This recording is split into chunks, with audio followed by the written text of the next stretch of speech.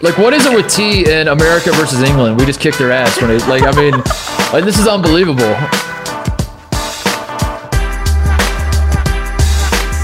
Welcome to the People Sports Podcast. I am Mark Titus. She is Charlotte Wilder, and she is no longer in Los Angeles. Charlotte, the dream is dead. You were here for 1 week. You're back in the Northeast. Is it snowing there still? What's going on? I pay zero attention to anything that happens outside my bubble.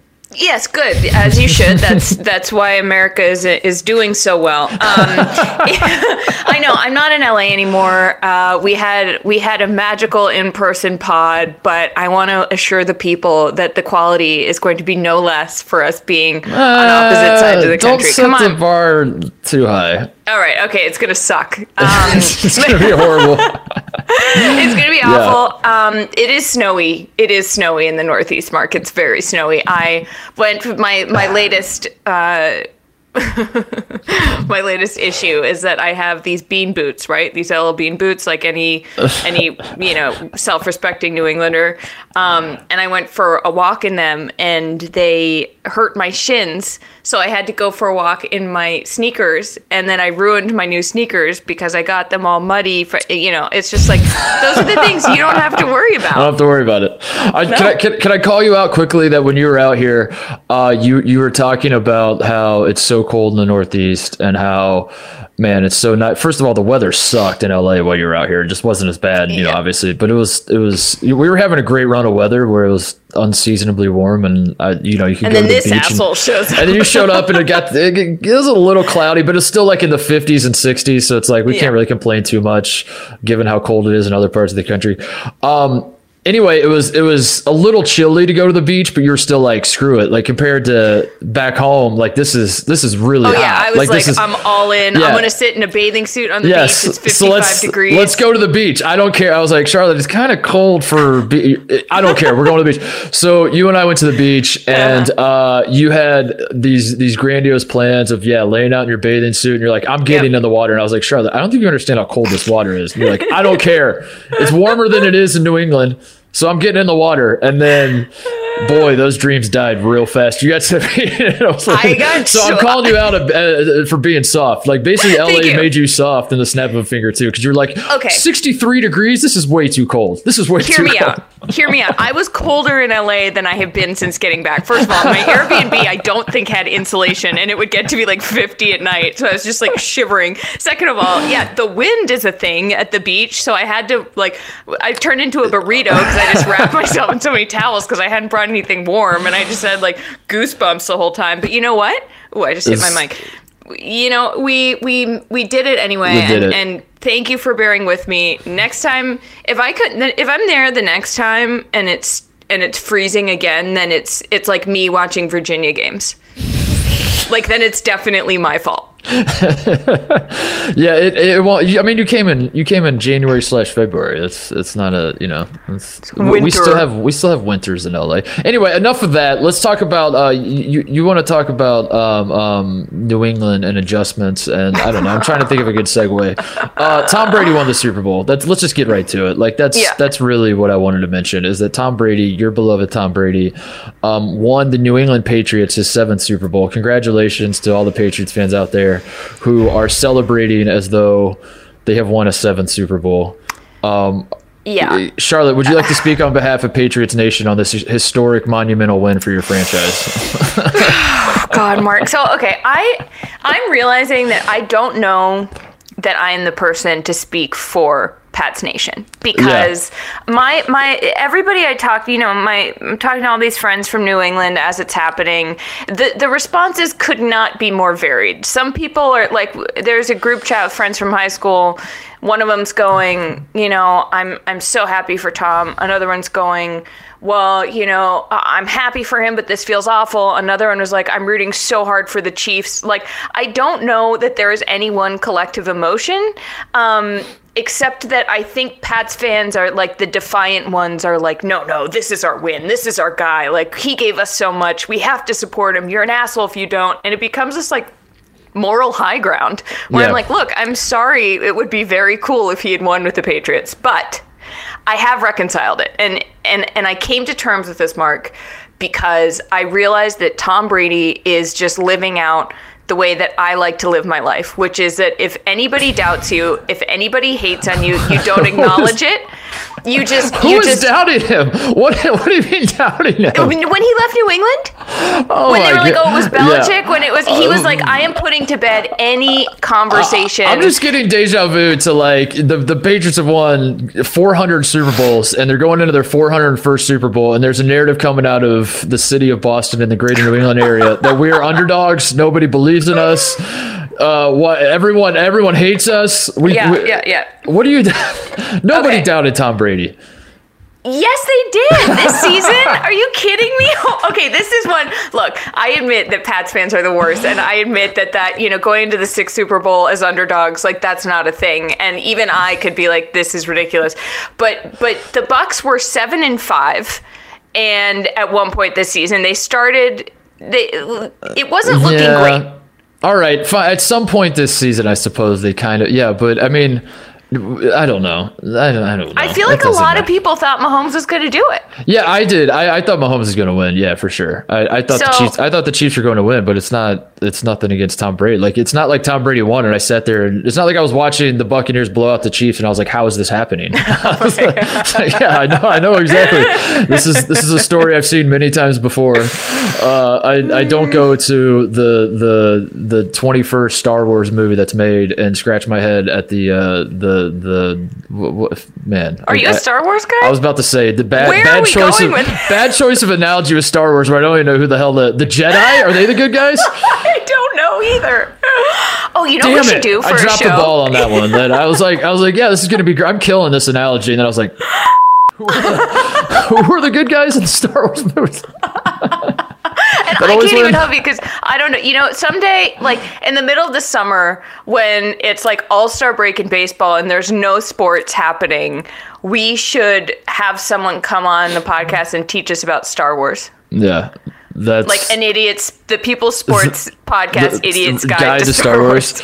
Guide to Star Wars. Well, here's the thing, Charlotte. Whether New England fans, you don't have to speak on behalf of all the New England fans. I understand that that's a tough spot to be put in, but I think the important thing to remember is that whether you are a Patriots fan who is happy for Tom Brady that he won, or whether you're upset that Brady is throwing 2 touchdown passes to Gronk in the Super Bowl and he's not wearing Patriots uniform as he's doing it.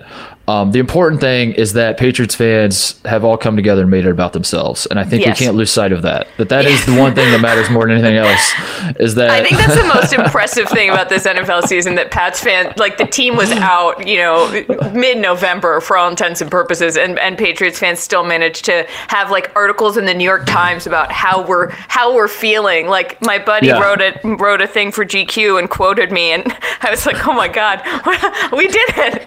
We did it. All right, so nothing to do with your feelings as a Patriots fan or Tom Brady or anything else. What else is there to take away from the Super Bowl? Kind of a dud of a game. I mean, it was interesting in that if a blowout was going to happen, I thought it would have been the Chiefs blowing them out for obvious reasons. Like they're the team that scores 1,000 points every game, it seems like.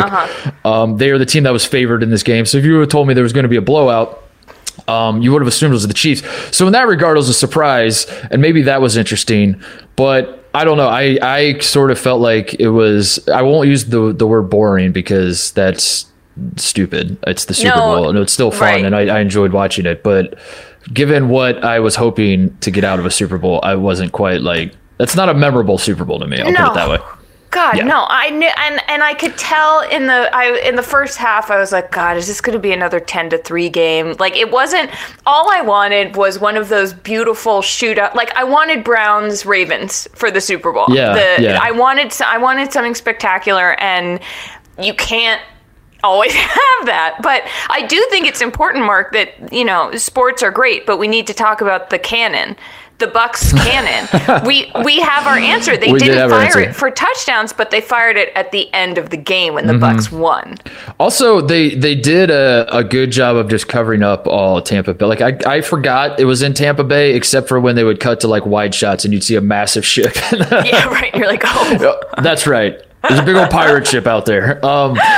Yeah, I got my answer with that one too. Yeah, but the cannon. So you were of the opinion that they should have fired the cannon for every touchdown. But maybe. I don't know. That's what I'm asking. I put a question mark on the end of that. Sorry. I was like, sure. No, I mean, I think now that I didn't. As it turns out, they could have fired it for just Buccaneers touchdowns or every touchdown, and it would have been the exact same thing. As it turns out, because the Chiefs didn't score touchdowns. So 3 field goals for 9 points. Has anybody had that take yet? That maybe the Chiefs were so distraught at the idea of the cannon not going off for touchdowns that they felt like they shouldn't. I don't know. I'm trying to connect that. That's the galaxy brain stuff that I crave. That's what I want. It was that it wasn't that the Chiefs were actually trying not to score touchdowns because they didn't. It was a protest. It was a protest. It was like we heard the cannon's not going to go off if we score. So what's the point of even scoring? Right. Why do it? Not even why do it? I'm going to let this pass hit me in the face mask instead of catching it because the cannon's not going to go off. So what's the point of doing it? What's the point of catching the ball? You got it. You nailed it. We should ask. We should like go to a virtual press conference or something if they still have those. Which is a problem because we're going to devote this show to what you should do without football because there's always this like very bizarre moment when the NFL season is over and everyone's like, if you're a sports fan, that's what's been dominating for so long. However, I have 2 football related things I would like to talk about before we do that. Aaron Rodgers and Shailene Woodley, an actress who was in Big Little Lies, are engaged. Wait, what? You have to explain this to me. I know of Shailene Woodley is one of the celebrities that I know exist. If you said there's a person named Shailene Woodley, I would say, yeah, she's a celeb. And I would probably stop right there and be like, I don't know if she's an actress. I don't know what she's in. And that's not to say, I don't mean to belittle Shailene Woodley's career or anything. I'm sure she's very successful. It's more of a statement about my knowledge of honestly pop culture. Surprised that you know who she is. I know who she is, but that's about it. And my question is like, so I need you to explain this to me. Is this because when I saw this, I was like, I first of all, I'm not up on gossip, but secondly, this felt like a surprise to me that Aaron Rodgers would be engaged. This is a shock. This is a shock. This counts. Okay, all right. That's all I wanted because it felt like a shock to me, but I'm also very ignorant towards these sorts of things. So I just wanted to make sure that I'm allowed to be shocked by this. Yes, you are 100% allowed to be shocked by this because, so here's a fun fact about me. I will click any E-News headline 10 out of 10 times. I see it on Twitter. I see it on Instagram. Not only will I click it, I will see an E-News Instagram and it'll say link in bio. And I will go to the E-News profile and I will go to the bio I will scroll until I find the picture that I want to know what is happening. I have always, for whatever reason, been so into celebrity gossip, which is probably why it's also fun doing sports because sports is basically just gossip. But so I see this and I was like, are you kidding me? He broke up with Danica Patrick, also sports, NASCAR. Also a little surprising that they were dating, I thought, but I don't know. But who cares? I don't know. Well, the thing is, we talked a few weeks ago about how we know everything about Aaron Rodgers' family, but it turns out that we didn't. Yeah, good point. Great point. It turns out that we didn't. So is he even a superstar? So what are the bullet points of this engagement? What do we need to know? What do we need to know? I'm so glad you asked. He broke up with Danica or they broke up in July 2020. According to the sources that I read about, quote, Aaron and Shailene were having a lot of fun getting to know each other this summer, and all of a sudden they're in Hawaii shopping for houses, and then he announces it in his MVP virtual acceptance speech at NFL Honors. He has a minute through Zoom to accept this award. What do you mean? What do you mean he announces it? He goes, it was a crazy year. We did a lot. A lot happened. It was tough, but there's some good times. I got engaged, and that's how he announced it. That's how the world found out that he was. Yes. Wow. And then he goes, I want to thank everybody in my camp, runs through Jimmy, Bobby. It's like that scene in Ted where he's naming women's names. Yeah. And then at the end, he's like, and my fiance. And I was like, what? And he never says her name. Oh my God. It was bizarre. This is, This feels very strange. This is like when I saw the headline again. I am not a celebrity gossip person, which is it's not a moral high ground play for me. It's not like there are people that are that way. They're like, why bother with that? It's just like my life is already hard enough, like trying to figure out what I have going on in my own life. Like if I start worrying about who Aaron Rodgers is dating, it's just like, I mean, see, I think that's why I do it. I'm like, I need to know that someone's someone's got more drama in their life. Yeah, it's hard enough like trying to suss through like what I have going on. So it came as a shock to me. The only thing I was trying to like think of like other ones, because so I need you to rank these in terms of like surprises, because these were the other two that came to mind involving athletes that I remember being surprised by were Baron Davis and the woman from Jurassic, Laura Dern. Also, are they still, in Big Little Lies. Are they still dating? Married? Were they married? Sadly. Were they? But I remember when that was the story. I was like, wait, what? That's amazing. And then Serena Williams and her husband is a surprise. And not to say that they're not in love, whatever, but it was just like Serena Williams and the guy who founded Reddit are married and have babies, and wow, that's who saw that coming. So where does this rank on those? If I were to give you those three for you, oh wow, that's a great question. This is my bread and butter. Okay, so Baron and Laura. First of all, Laura Dern is my spirit animal. If I could have dinner with any. Like, say I could have dinner with any 4 people in the world, living or dead, I would choose Julia Louis-Dreyfus, Catherine O'Hara, Laura Dern, and that's probably it. So when she and Baron were, I was just over the moon. I was like, this is a great. Also, the guy who pierced my ears also pierced Laura Dern's ears. Can I just pause right here and say that in your hypothetical, you could have listed any number of people you could have had dinner with. You chose 4, and then you only filled it with 3 spots. You could have just made the exact same point and said, if I could pick any 3 to have dinner with, and then name those 3. You set the parameters and then didn't even fill your own parameters, Charlotte. What the hell was that? If I could have dinner with any 12 people, I would pick these 3. And you're like, well, then why not just say, what are you doing? Okay, continue. I'm crying. I'm such an idiot. I've done so many stupid things over the past week, Mark. I left my bag on an airport shuttle bus getting home from LA, and then I got into the wrong rental car, and they wouldn't let me leave, and I drove it back to the spot, and the lady whose rental car it was like waiting at the spot, being like, where's my car? Oh my God. It's been a week. So, all right, well, whatever. I think that Laura Dern, I'm going to rank them by how happy they made me, actually, instead of surprise, because I don't know the surprise level. Laura and Baron was one of the best days of my life on Twitter. Then Serena and Alexis I think his name, right? Or Ohanan. I should know that. And then Aaron and Shailene. Okay. So this is third. This is not as surprising as the other two, or not as make you happy. But it did make me that happy. I was like, this is weird. And apparently they were like trying to fudge the timeline because there might have been some overlap. And I was like, I mean, who knows? Nobody knows. But I still enjoyed it. Well, as long as you're happy, we'll have to. Yeah, we'll monitor the situation. Do you think they're going to actually get married? Because this feels like a deal to me where he could just be engaged for like 4 years and then it just kind of fizzles out, and they don't even announce it. When they break up, they don't even announce it. They just right. It just kind of happens. And I would put money on them not making it to actual marriage. Day? Yeah.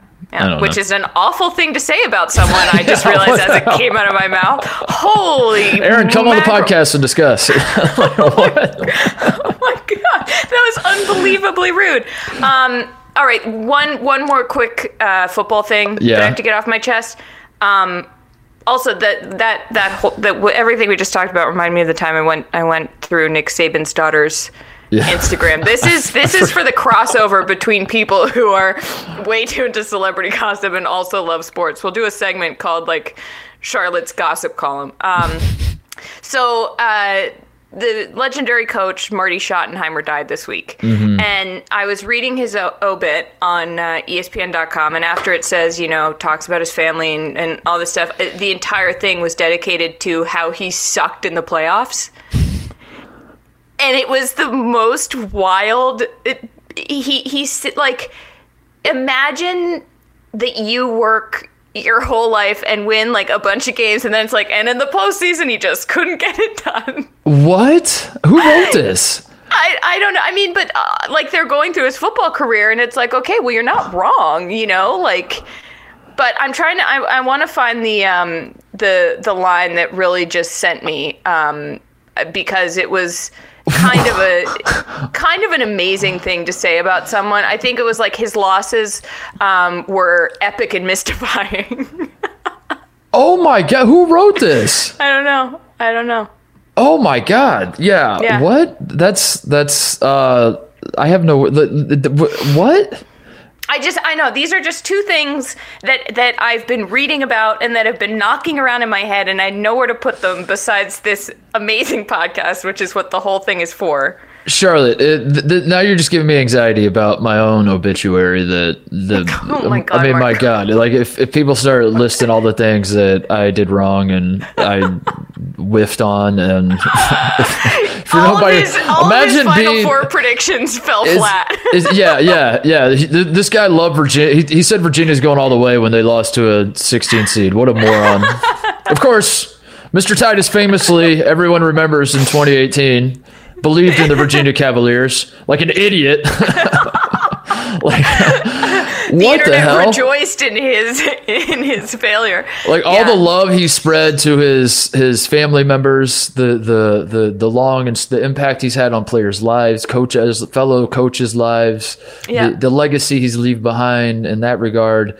Who cares? Because he choked in the playoffs that one year. And he was 5-13 in the playoffs. And he was 5-13 in the playoffs and could never get over the hump. And you know how every year only one coach wins the Super Bowl? And how in the history of the NFL, there's like, I honestly wouldn't know the number. What would you guess? How many coaches have won a Super Bowl as a head coach? Probably like 20 to 30 if I had to get. Probably not even that. There's been 50-something Super Bowls and Bill Belichick's won half of them. So, I mean, probably like 20 to 30 people in the history of the world have won a Super Bowl. Yeah. And Marty Schottenheimer wasn't one of them. That son of a bitch. Like, what? Essentially. Yeah. Also, that's an amazing, when you also think about didn't it land that on way. the moon. Also never won the White House. What an idiot. Yeah. Rest in peace. Like, he never won a gold medal in Olympic skiing.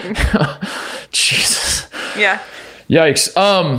Speaking of Virginia, my last football thought, I brought up the Virginia basketball UMBC thing, just because I found this funny. Patrick Mahomes, the way people are handling Patrick Mahomes with kick gloves, the football media, it has been an absolute delight. As a guy who has had to sit in that hot seat where I'm like, listen, guys, Virginia basketball is unstoppable, and I really seriously can't think of a single scenario where they blow this, and then they lose by 20 to a 16 seed. Yeah, and I'm sitting there just stewing, and like people on Twitter are like, "You dumb son of a bitch," and I'm like, "Okay, listen, you don't understand. DeAndre Hunter did not play in this game," and they're like, "Yeah, I bet," like.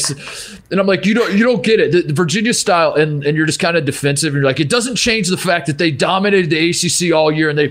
So I wanted to point out that it was nice to be on the other side of that and watch football people who, tell you Patrick Mahomes is the greatest ever and all this.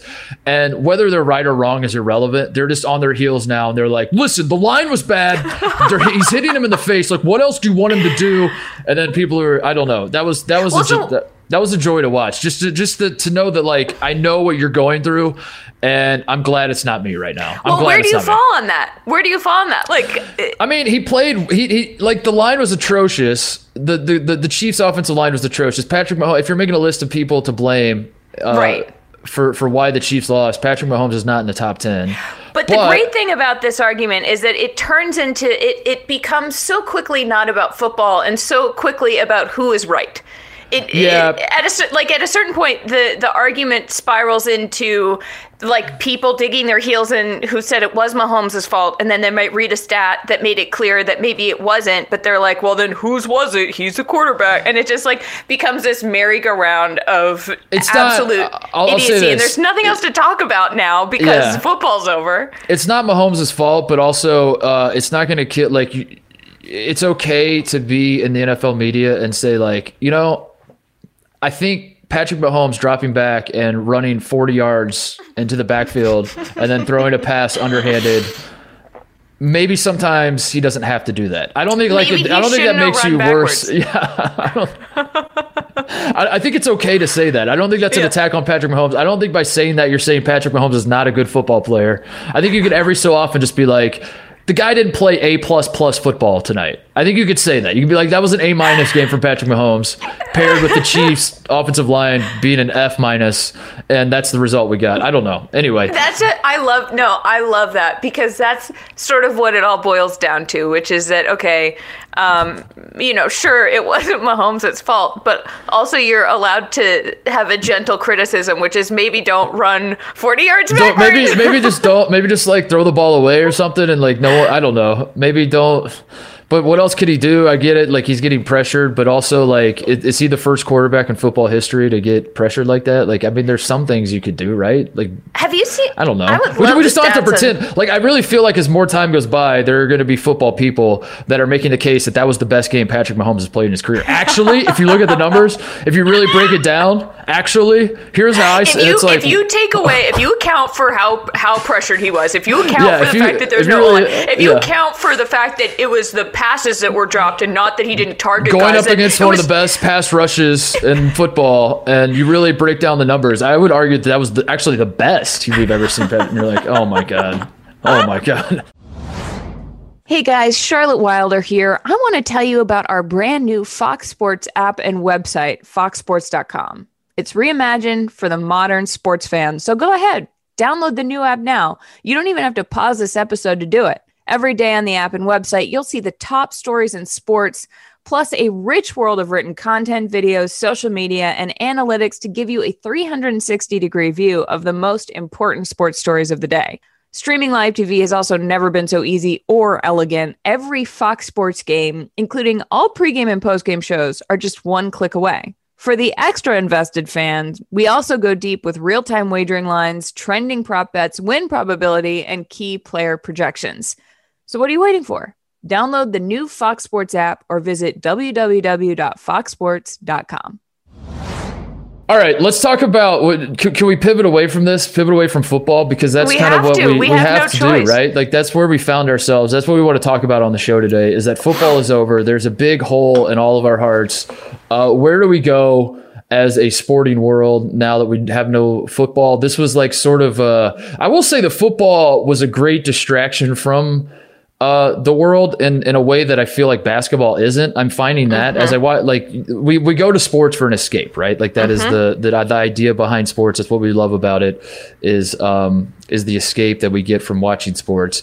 And when you watch basketball, I feel like in COVID times, it's not really an escape, because you're reminded of it. You see the spaced out benches, you see guys wearing masks, coaches are wearing masks, and it's like, that's not right. The stands are empty because it's inside, so it's not as easy to justify like putting even a 25% crowd, like, doesn't feel right, inside. Right. So you're watching a lot of this basketball, and it's like, this isn't really quite the escape. I will say football did a good job of that. It wasn't exactly the same. Every so often they'd cut to, a coach and Andy Reid's wearing his wild mask. He kind of settled on the horse trough feed thing. Feed bag. Yeah, he settled on that. But early in the season, he was experimenting with things, and there were reminders of the times we were living in. But for the most part, like, the game felt the same, and all of that. But now it's gone, Charlotte. So what do we do? Where do we go?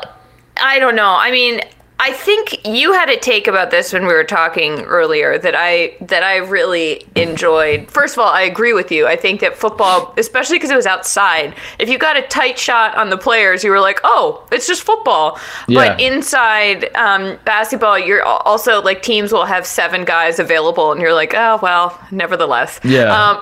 But I think can you tell the people about your equal opportunity sports fan take? I was making a point that one thing that's happened as I've gotten older, and I think this has more to do with the way media covers sports, and that there are more outlets. I'll get to that point in a second. So when I was growing up, I was a sports fan. I was not a college basketball fan. I was not an NFL fan. I was not a baseball. I was a sports fan, and that's all I thought about it. It was like, I love sports. If they're keeping score and they're putting it on television, I'm watching. I don't care what it is. I'm watching. I was big NASCAR guy. I'm not saying this to score internet points. It's the honest to God truth. I was a huge WNBA fan when it started. because there was basketball in the summer. Oh my God, this is amazing. Right. I'm going to watch all these games. Like, I don't care what it was. I was so into sports. And as I've gotten older and I don't think it's me getting older. I think it's the shifting of the media in the sense that, there are more games on. So if you're an NBA fan now, you don't have to bother. Like it used to be, there was only like 4 or 5 national NBA games a week. Now you can just get League Pass, and that's all you can watch. So what's happening is that in the same way that athletes growing up are becoming specialized, where that's kind of the direction. If you talk to like people that work in youth sports, it's like back in the day, people would just play all the sports in the world. Now they're like you should be a baseball player and you should play football, and they're steering kids. I was always confused when like I had friends who played indoor. I mean, I played indoor soccer after playing, you play soccer in the fall and then you like play indoor soccer once a week. But as I feel like that started happening as we were getting into, maybe later high school. And I had friends who were like, yep, I've got indoor soccer and then I've got outdoor soccer again in the spring. And I'd be like, but aren't we supposed to play 3 different sports? Yeah, aren't you supposed to play 3? Yeah, that's why I quit baseball. I love playing baseball growing up, but then I went to a high school that was like dominant baseball, and we produced a bunch of Major League Baseball players. So obviously they knew what they were doing. But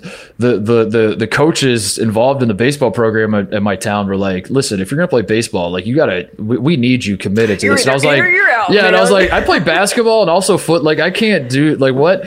So my point is the same attitude towards that I feel like is applied towards sports fandom, where people have decided like I just like these sports and that's all I'm watching, and I'm only watching in it, and that is weird to me because that is not my experience with sports. And I guess the greater point I want to make here, Charlotte, is that this might be a good opportunity for America as a whole. Can we please go back to the days of just like watching anything that's on? I love that. I love that. Like, yeah, I would just flip it on and tennis is on and I'm like, I guess I'm watching tennis today. I'm going to watch this all the way through. And instead, everything is so specialized. And, you have to, even in basket, you can't even be a basketball fan anymore. You have to decide, are you an NBA fan? Are you a college basketball fan? Yep. Are you a women's basketball fan? Like, where do you fall in the basketball thing, hierarchy?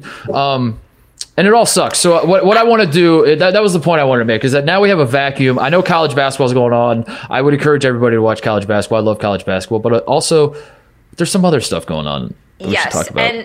And the reason we're going to walk you through some things to be excited about in the next month, because, for the casual sports fan, if that person is out there, which we are encouraging everybody to be, March Madness is really when college basketball, unless you're a diehard UVA fan like me, you probably start really paying attention once the tournament begins. And that's 5 weeks away, by the way. So we have this 5-week window of now what do we do? You could watch regular season college basketball, but also I don't think everyone's wired like I am, so that's okay. So we should. Yeah.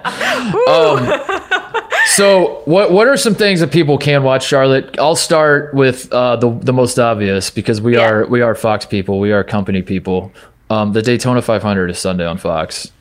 And first of all, my galaxy brain take for this is that people need to give NASCAR more of a shot. I feel like people hear NASCAR, if you didn't grow up with it, or if you haven't been to a race, or if you haven't, before I went to a race 3 or 4 years ago, I had absolutely no idea what was going on. Yeah. And then if you get into it, the whole thing about, you could be a sports fan of any sport, just like read up a little bit, and then you'll feel like you're a little bit in the know. For example, I wrote an explainer about NASCAR for people who might not know NASCAR, and I'll tweet that out, because NASCAR is such a much cooler skill, but people are like, oh, but you're just driving, it's just a car. It's like, you just turn left. It's just a bunch of left turns. Right. And you're like, no, they sweat out like 10 gallons of water. You're in this car for 3 hours. You have to make strategic decisions about when to get new tires and all of this stuff. But this year it's also very cool because Michael Jordan and Pitbull both own teams, and in the qualifying round, so Bubba Wallace, the only black driver at the Cup Series level, is now on a team owned by Michael Jordan and Denny Hamlin. And Mark, I don't know if you saw this, but he came in first in the practice rounds. Bubba Wallace did? Which is so cool because what I don't think a lot of people realize is that the car makes such a huge difference. Like if you're in a top tier car, you actually have a shot. If you're not, you're lucky to place like 19th. Right. And so it's very cool to me that, you finally get Bubba in a good car and he's like, oh yeah, I'm going to have the fastest lap. He went 199 miles per hour. Denny Hamlin has won the last 2 Daytona 500, so that might check out that the man knows something about that track. And what's interesting to me about NASCAR is that if you talk to people that don't watch NASCAR, don't care for NASCAR or whatever, they assume it's a bunch of rednecks turning left, and that's it. And that's like basically that is the sport, right?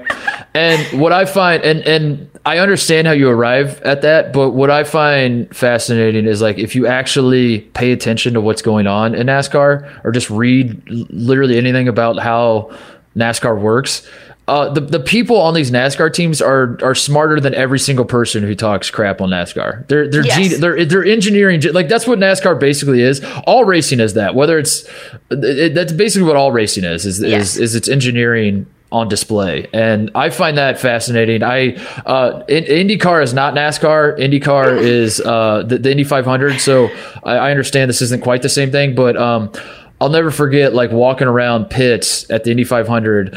And you see the cars are taken apart, and it's basically just like this tiny little rocket, and they pull off like all the thing, and they're working on the tiny little engine, and it like just clicks like, oh my god, it's like the size of a vacuum cleaner. It looks like a tiny little vacuum cleaner, and you're like, oh my god, these guys are like strapping themselves to rockets, and they're tweaking things, like trying to figure out how to change drag, and if I put this at this angle, this makes me do this, and the tires and loose tires do, or if we're loose, this happens. If you're a little tighter, this happens, and the wear and tear on tires. It's all fascinating, and there's so much that goes into it, and it just gets boiled down to turning left, and that's pretty frustrating. But I kind of also understand how you're right. No, these things are calibrated to an inch. They look more like spaceships. You're right, or vacuum cleaners, I guess, which is a hilarious one.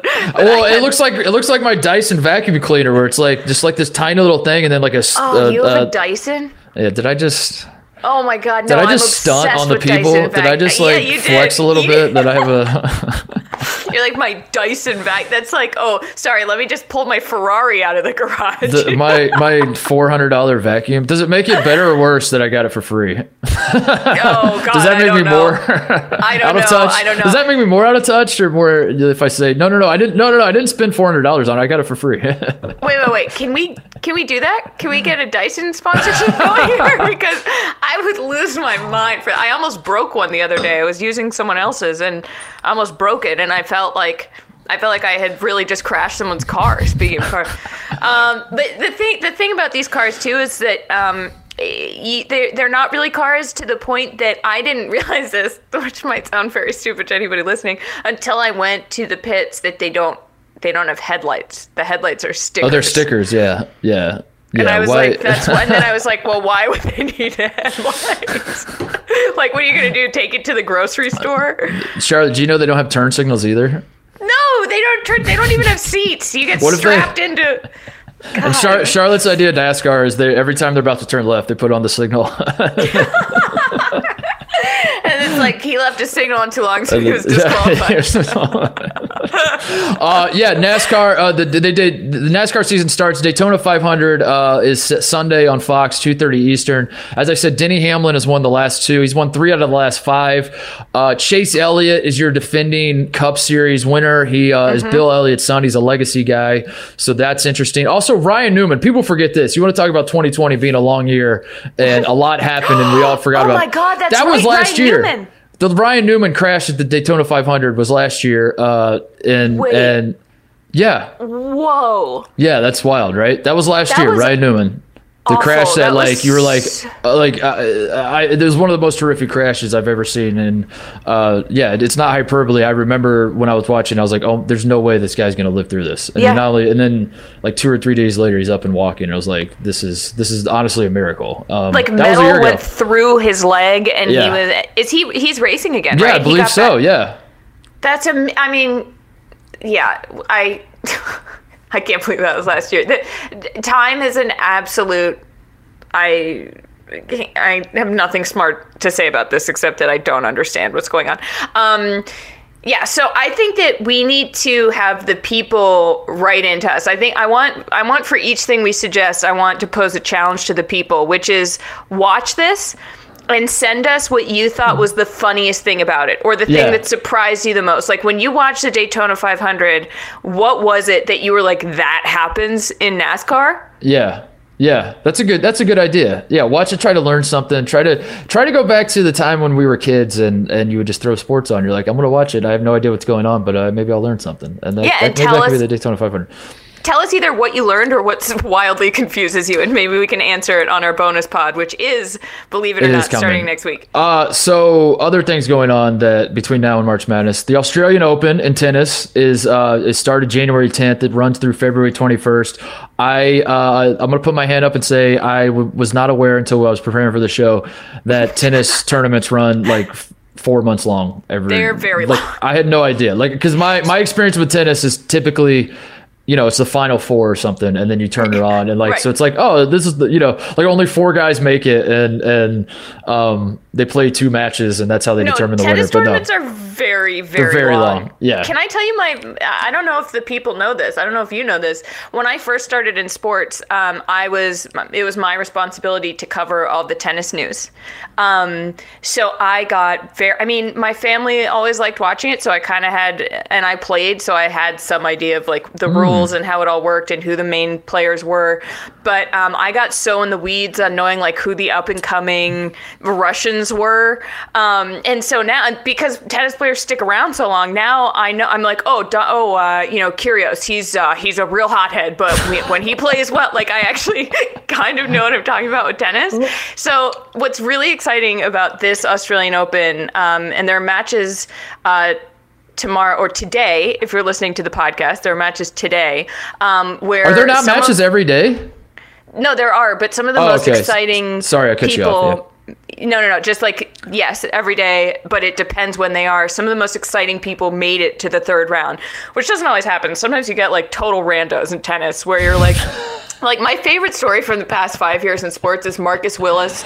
I think I've talked about it on the podcast before. The British guy who is ranked like 300 and shows up and has to play his idol Federer at like center court in Wimbledon in the third round or something. And he's wearing Federer's Nike kit to play Federer. And you're just like, what? It's like, there's no other sport where like that could happen. But this year, Kyrgios is into the third round facing Dominic Thiem. I can't ever remember how to pronounce his name. Serena is still in it. Djokovic is still in it. Nadal's still in it, right? Federer's not. Federer didn't go because of he set his knee, right? And then more people started digging. They're like, you just didn't want to be quarantined because it's in Australia, and Australia has very strict protocols. Oh, yeah. And I think the theory now is like Federer is just like, nah, I'm not like I've won a billion trophies. Honestly. Like, come on, I'm not. Yeah. Do you know that he hurt himself? The way he hurt himself, he slipped in the bathtub giving his twins a bath. Really? A few years ago. Yeah. That's a baseball injury. Those are like it's usually like baseball guys that have those injuries that just the dumbest things ever like that. That's amazing. So yeah, it runs to February 21st. So I guess I don't know. We can throw it on at any time, but I had no idea that these were this long. I really didn't. And yeah, it's fun. It's fun. Yeah, you can throw it on and just have it on the background. Into tennis. Yeah, I have gotten into tennis. Never mind. Who cares? I was gonna tell a stupid anecdote, but it's stupid. Not worth it.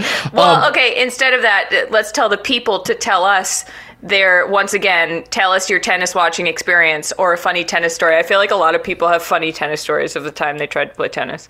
I was going to ask you, I can't believe that you played tennis and you know so much about tennis, because I was going to ask you how confident you are that you could explain tennis scoring, because that's my tennis experience too, is like, I know more about scoring and strategy and all that than like my average friend, but also if I was in a room with someone who actually knows tennis, they'd be like, this guy's so full of shit. Well, you know what I mean? For me, I'm like a sixth grader teaching the kindergarten class, and then like the senior in high school comes in and is like, you let this moron teach all you? You know? Oh, that's funny. I mean, I feel like for me, I understand it conceptually, but the math gets so confusing that I'm like, okay, so if there are four, so okay, you play 4 points, and then it's a best of 5 sets for a game, and then 5 games for a match.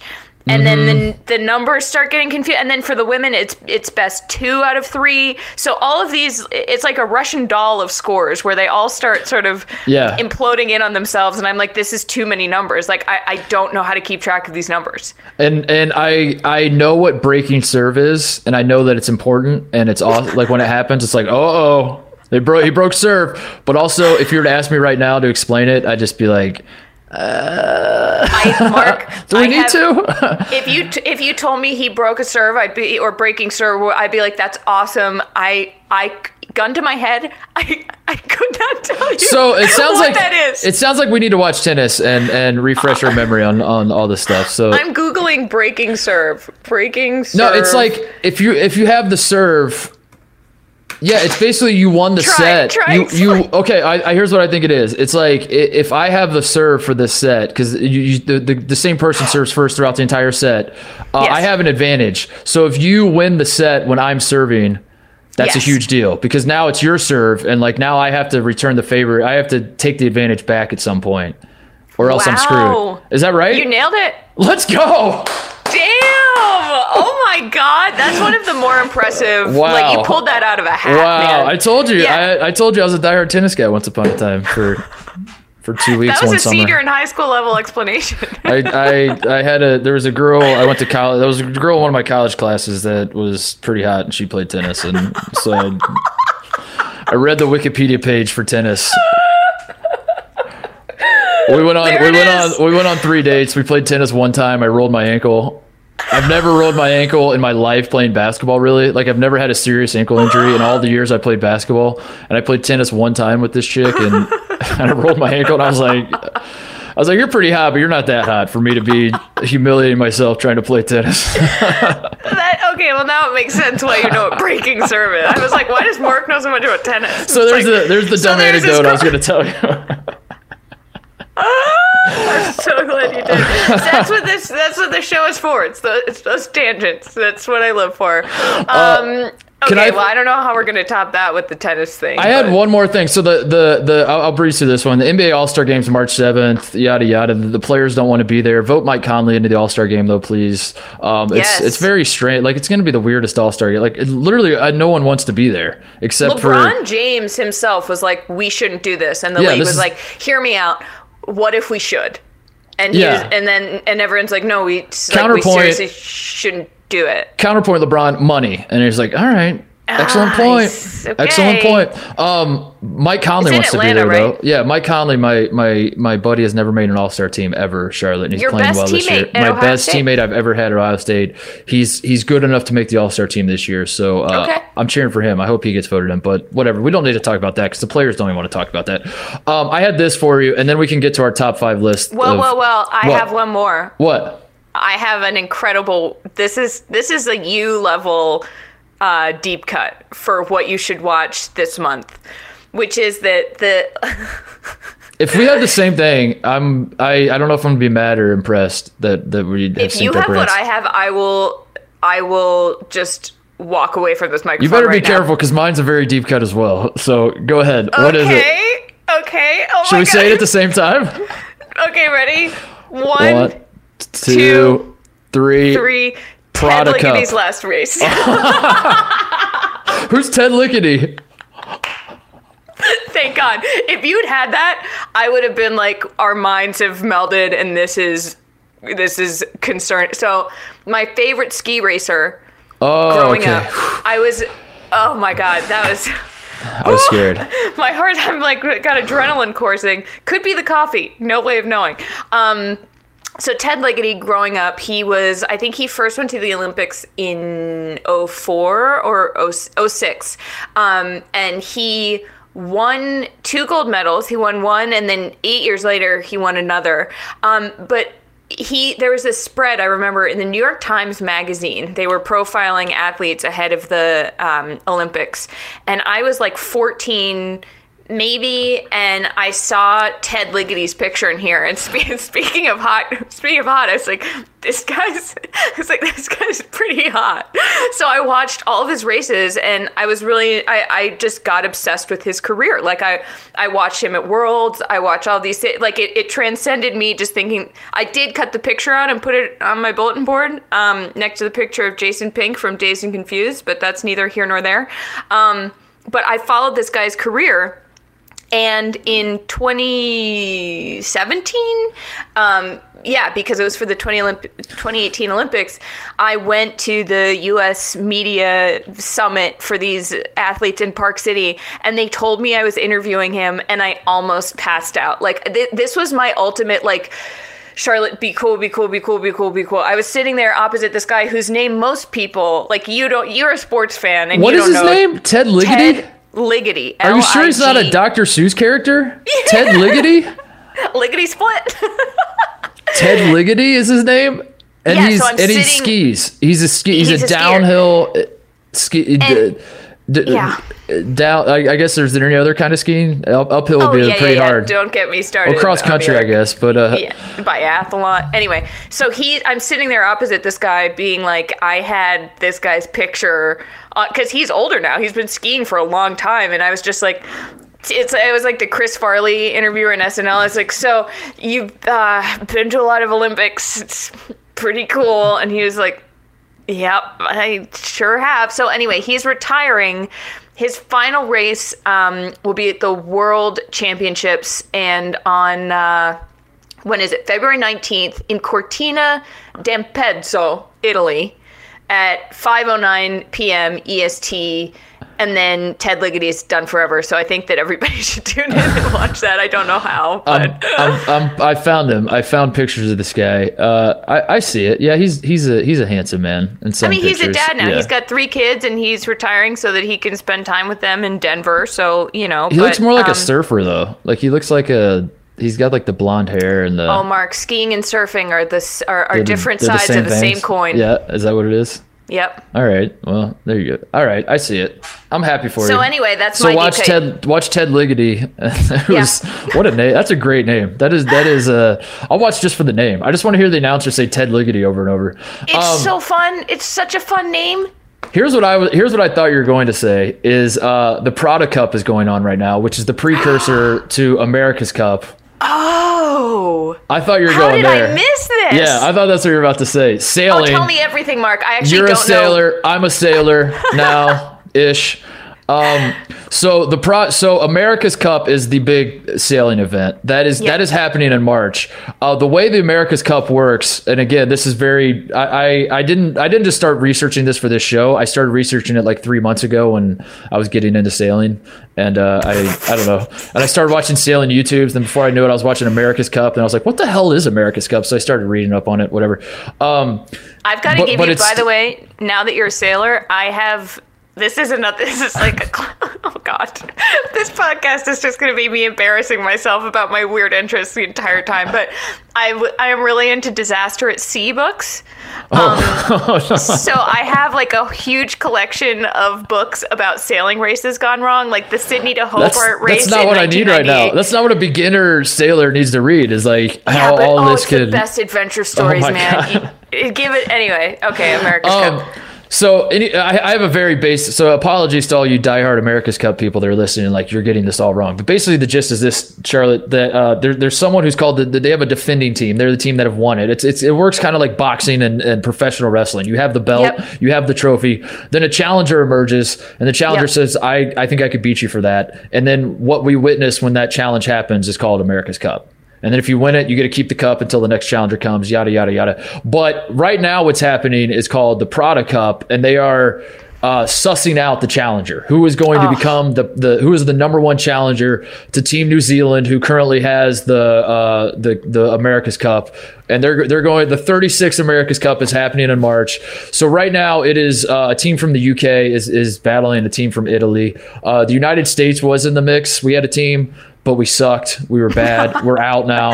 And it's just UK versus Italy. So the final, they're doing a best of 13 series of races. I love it. It starts on Saturday. The Prada Cup. In New Zealand, I think. I think it's in New Zealand, and then they're going to do. I think America's Cup is going to be in New Zealand as well. I think. I don't know. I don't actually. Yeah. I wanted to cover that so badly because isn't it once every 4 years? It's once. Well, this is what is confusing. There's no set timetable. It's just like when my understanding is it's like when a challenger emerges. So I don't know how that works. I don't know if it's like such a waspy, like, the next generation approaches. Dude. Yeah. Like, oh my God. Yeah, that's pretty much what it is. It's like we'll know when it's time. It's like did you see LeBron was asked, like Tom Brady won the Super Bowl obviously, and he said he's coming back, and then I saw LeBron was asked does that make you think about your longevity and will you play till you're 43, 44, 45, whatever, and his quote was the game will let me know when it's time. Something along I'm paraphrasing, but he's like the game will let me know. That's kind of how America's Cup works, is like the game will let us know when it's time to have another game. Well, okay. Fun fact about the America's Cup also is last year there was this new startup sailing league that wanted to be more accessible to people to watch and happen more often. It was called Sail GP, and it's America's Cup guys, but there are like 6 teams from different countries, and they travel around the world, and there are like 7 races a year, so it's much more frequent. And these boats each boat costs like $70 million. I mean, the amount of money. There's so much money that goes into this. It's insane. Hence being called the Prada Cup. Like it's literally the most fanciest. Is it the most expensive sport? It has to be. Yes. Yeah, it has to be. Yeah. Like one piece of this boat, like one rudder, will cost $600,000. So they came to New York for this startup league, and I got to go on one of these boats, and it's the fastest. You're going like 75 miles per hour on the Hudson, about to crash into the Statue of Liberty, and I was just like, this is the coolest thing I've ever seen. So I could not endorse watching this. I'll see if I can. We never did anything with that footage, but I had a GoPro strapped to my head. On my face, which is the most horrifying thing I've ever seen, so anyway. Oldest international sporting trophy in the world is the America's Cup. This is the Prada's Cup that's starting Saturday, but America's Cup will be in March. And then I had this note on the America's Cup coming up in March. This is hilarious to me because I was going back through the history. So first of all, do you know the name of the boat that won the first ever America's Cup? This is American Promise. This is a trivia question that everyone listening to the show will carry with them for the rest of their life and be able to answer it in a bar somewhere and win like a $10 gift card to whatever bar you're playing trivia at. The name of the boat that won the first America's Cup was America, and that is why it's called America's Cup. Stop it. There you go. Are you serious? That's serious. Yeah. It was called America. It was from America. We won. They said, boom, let's call it America's Cup. That's the greatest. I haven't heard. I'm speechless. There you go. That's a great little trivia. It's like not that hard to piece together, but yeah. So talk about a fun fact. If you're ever on, if you're on a date and it's not going well, just be like, you have nothing to talk about. Be like, hey, you know why it's called the America's Cup?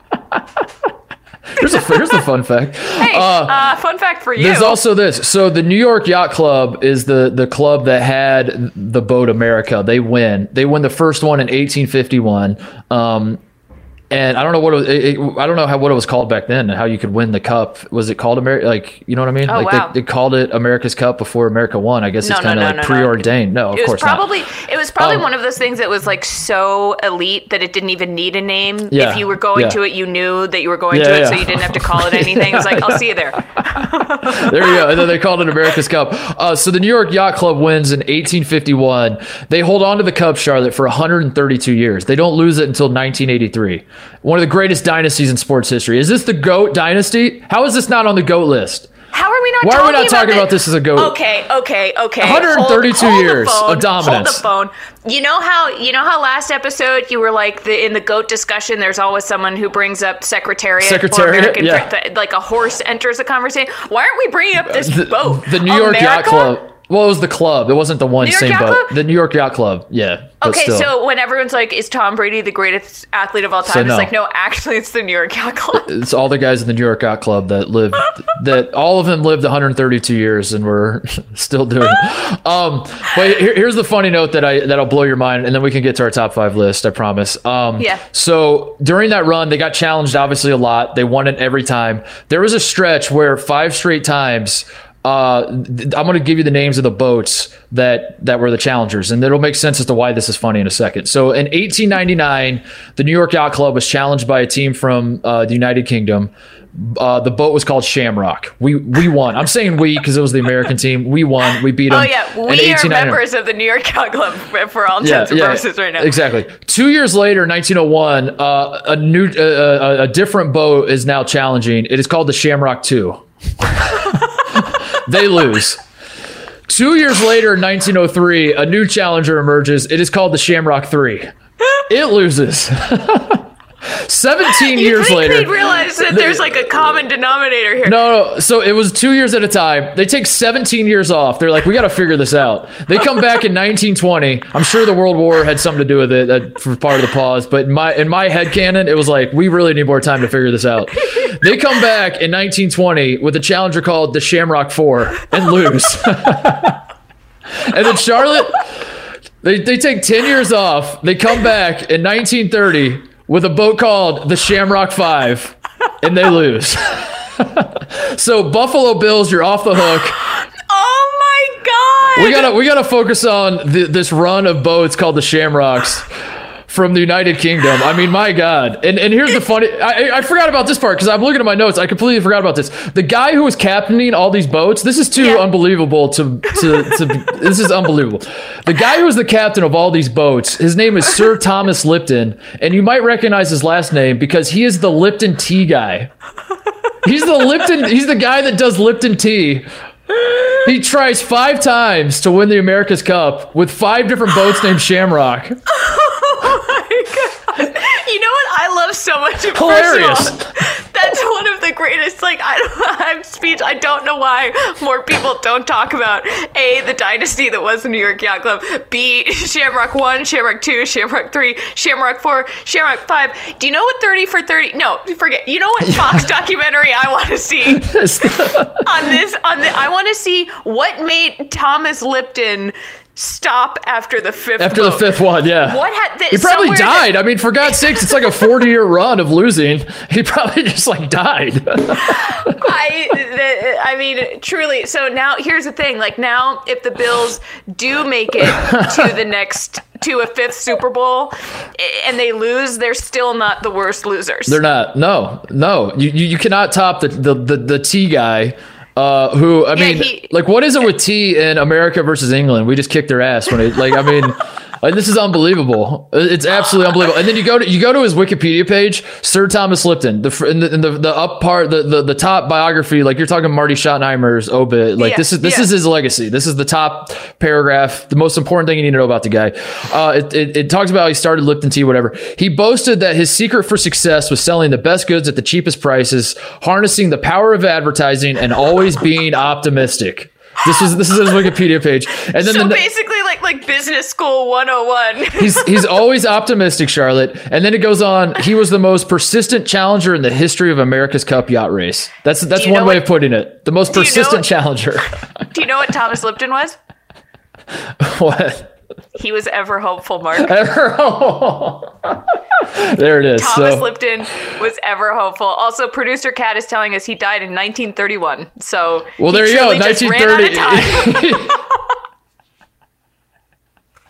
Would this be the greatest sports story of all time if the Lipton Tea Company finances Shamrock a yacht, 6? Shamrock 6, and they come back in 20, it's going to have to be a few years because it's 2021 America's Cup. In 2026, the Lipton Tea Company, we put a big fat Lipton logo on it, and Shamrock 6 takes it home.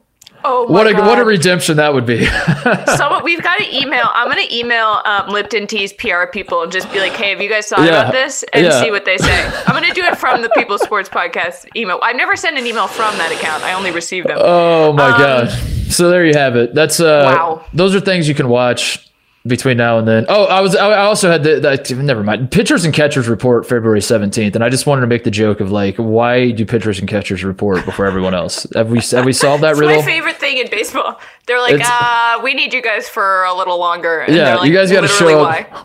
It's like they got to show up early and like prepare the clubhouse or something. Is that it? Like they just get it. This is one of those things that like it's just because we've always done it that way. Yeah. They just keep doing it that way. But if you stop and think about it, I mean, maybe if anybody knows why, tell me. But I can't see any logic. Do you think that's why Rick Ankiel, the Cardinals pitcher that got the yips and had to transition to become a center fielder, and then you remember that story? Do you think he I was on the watch party with him. I talked to Rick. Oh Ankiel. yeah. Do you think he did that because he was sick of reporting early to spring training? He's like, I want to get a couple more days of off season. If I switch to center field, I can get a few more days. He was like, it's the yips. Okay, the yips. I just need a little more vacation time. All right, let's wrap the show up by giving our. This was an idea we had today for making lists. Was now that Sundays are free, we have no more football to take up an entire block of Sundays, sitting on the couch watching football all day. We are going to share with the people, Charlotte, the 5 things that we are going to do with our Sundays now that we have some free time, right? Because here's the thing: you could be sad about this, or you could see it as an opportunity. And here on this podcast, we are ever hopeful. So I ranked the top things that I'm excited to do now that we have Sundays where we're not glued to the couch. So my 5th one is do literally nothing. That's a good one. I like that. Lie on the couch and stare at your phone and just be like, well, here I am. That's one of my favorite things to do. I do that a lot. I do it a lot also, but now I can do it on Sundays. What's your number 5? Grandma, what was life like back when you were going? Oh my God, it just occurred to me that like my grandkids someday will have an entire record of what a shithead I was at this age. If you're listening, little Charlotte Jr., I want you to know I was very cool. Your grandkid is named Charlotte Jr.? Interesting. I guess it would be Charlotte the Third. I tried to make my list also very relatable for everybody. It's stuff that I think all of us do. And I know what you're going to say. No, you don't. Yeah, I do. You just say that. What is it? My number 5 is, let me see what I've written down here. Go to a farmer's market with a coffee in my hand that's way too hot to actually drink, so I don't ever actually drink it. I walk around for 30 minutes. I buy nothing, but the entire time I fantasize about a life where I'm a real farmer's market guy who gets his produce there every week. Okay. It's one of my favorite things to do on Sundays. I didn't know you were going to say that. Yeah, I thought you were going to say go sailing. That's coming. Spoiler alert. Do people actually buy things at farmers markets, or am I the weird one? Because I feel like, okay, all right. When I was in LA, I went to a farmer's market once I was released from quarantine, and I bought a Romanesco cauliflower and didn't cook it and threw it out at the end of my stay. Producer Kat says she buys all her produce there. I don't believe it. I walk around. I've never bought a single thing at a farmer's. I live right by one. I walk around and I'm just like, that would be so cool to buy stuff, but like, no. My mom is a big farmer's market guy. She says hi, by the way. I don't know why I just thought of that, but she told me, say hi to Mark. Hi, Mom. I had this theory that farmers markets were just like subsidized by the cities that host them for vibes. Basically, it was like we want to be a town, we want to be a neighborhood that has farmers market. It's a good vibe to have a farmers market, but like none of these little stalls make any money because no one actually buys anything. They just like walk around with their coffee and people watch like I do. I mean, my family, my mom cooks mostly just from the farmers market, so I have to. If you want to be a farmer's market guy, I can put you guys in touch. She'll tell you how to do it. That's what I'm looking forward to doing my Sundays, is becoming an actual farmer's market guy. You're number 4, please. Watch a movie.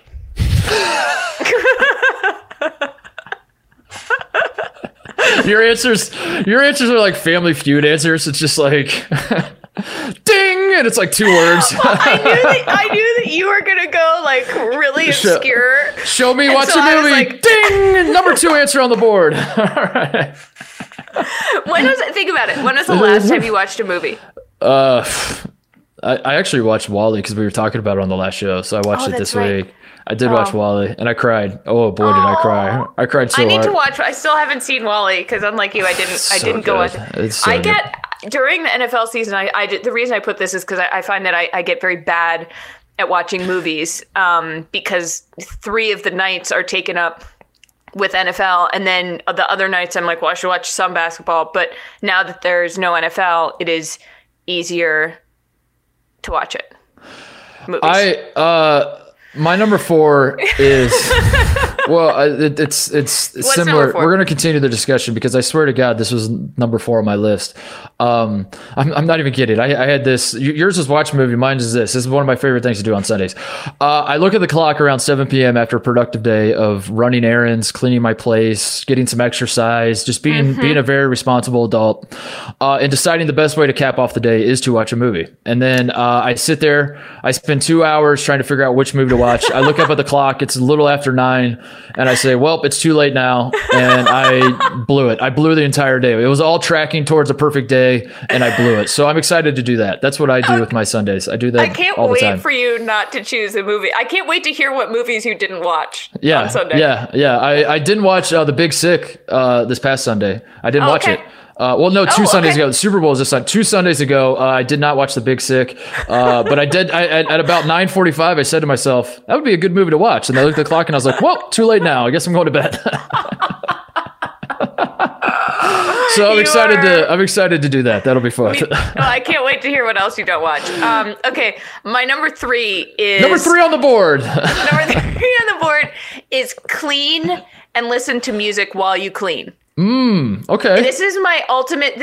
There's nothing better than this is how you know I'm washed now. Than on a Sunday is to have. Oh my God, I'm drooling thinking about this. If it's 5:30 on a Sunday evening, and the dishwasher's going and the washing machine is also going, and you can finally sit down after having swept, and you've got some, you put like Sam Cooke on the, and it's like a little, or like something kind of jazzy, or just like Motown, and you're clean and you've folded laundry, and it's probably one of my top 5 feelings in the entire world. And it's easier to do that on a Sunday when there's no football, especially because football's my job, so I have to be worky when I'm doing it. When you put music on, do you have your headphones in, or is it no? It's all throughout the apartment? It has to be throughout the apartment for the best experience. And bonus points, if you put on Queen's I Want to Break Free and do the air guitar on a mop. There you go. That's your risky business. Is the risky business scene is yours is Queen. Yep. That's your song that gets you just dancing around the house and. Yep. All right. Well, the Freddie Mercury video is him. The music video of that song is him vacuuming. So I think I saw that. I didn't know that. Greatest. It looks like music I have video homework. I'll send it to you. Looks like I have homework. That's a good one. Very, very adult of you. I'm proud of you, Charlotte. You're growing up. Thanks. Number 3 on my list, take Moses to the dog park and say in a very sarcastic tone, "Oh, damn, it must be my unlucky day," to dog owners who say that their dog never does this, quote, as their dog is being a dick to Moses. Another great tradition of mine is, this is a pet peeve of mine, is dog owners that are like, "Oh my God, I don't know what's gotten into him. He never does this." And then I'm just like, "Oh, he never does this? He never does this. This is the one time your dog has ever humped another dog." And wow, how lucky am I that I get to be here? Unlucky. Yeah. Must be my unlucky day. I've seen you get annoyed at a loose dachshund on the beach. Yep. Who approached a sandwich. It happened. We were sitting on the beach, and the wiener dog comes up trying to. You literally did nothing. You just looked down, and the dachshund's trying to eat your sandwich, and you're like, "See, I hate this." No, you know what I said? I said out loud, but like not loud enough for the guy to hear, but loud. Like I found that perfect level of volume to like get it out, but not like have a guy pull a knife on me. I said, you know what they should make is like a thing where the owner can hold on to, and then you tie like the other end around the dog's neck, and then that way the dog can't get away from the owner. They should make a device like that. I said that's exactly what you said.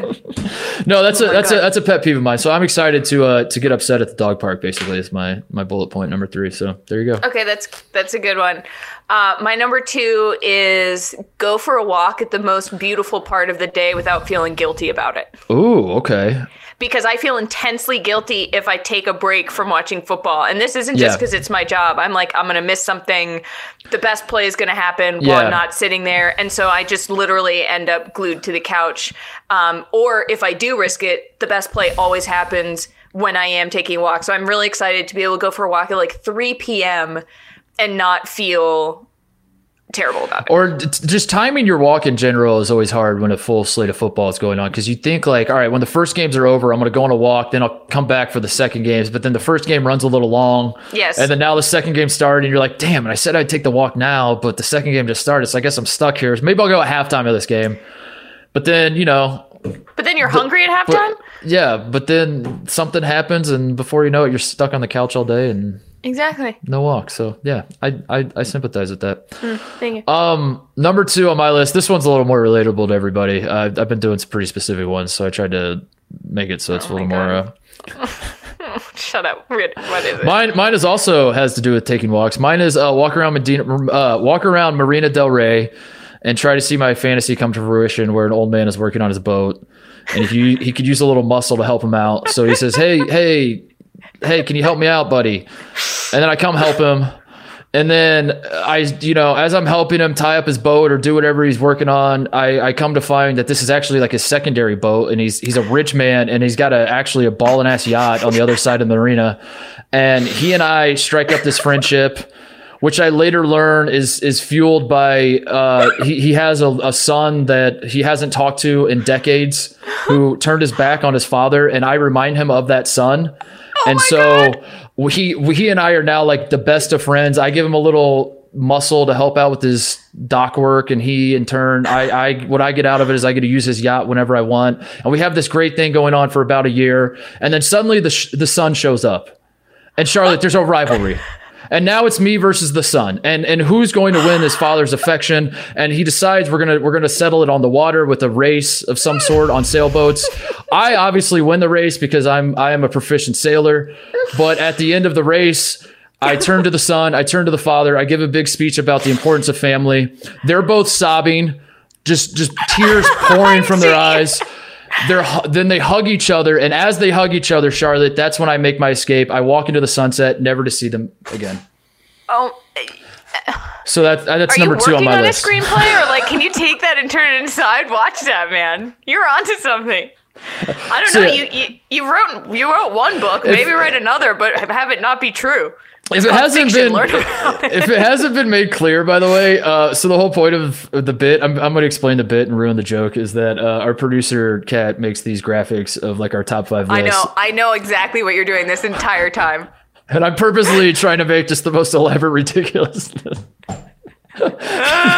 She says you are so mean. Kat, I expect to see every damn word of my number 2. Mark, I knew the minute you started doing this, I was like, oh, he's doing this. I know. Okay. Are you ready? Here's mine. Yeah. My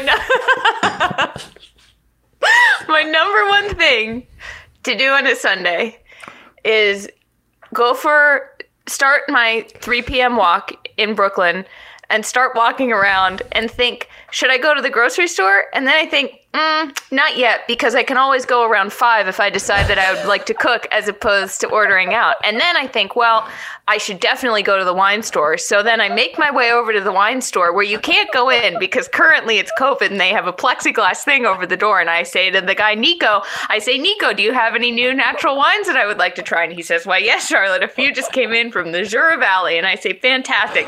And then he shows me 6, and I can't decide which one I want. So I end up spending $300 on 6 bottles of wine because Nico is a very good salesman. And then I walk back to the house and I put them in the fridge, and I think, well, I guess I got to decide which one to have tonight. It's a great number 1. That's a great number 1. That's what I'm most looking forward to. I love that your graphic is going to be number 5, do nothing. Number 4, watch a movie. Number 3, clean. Number 1, here's a novel.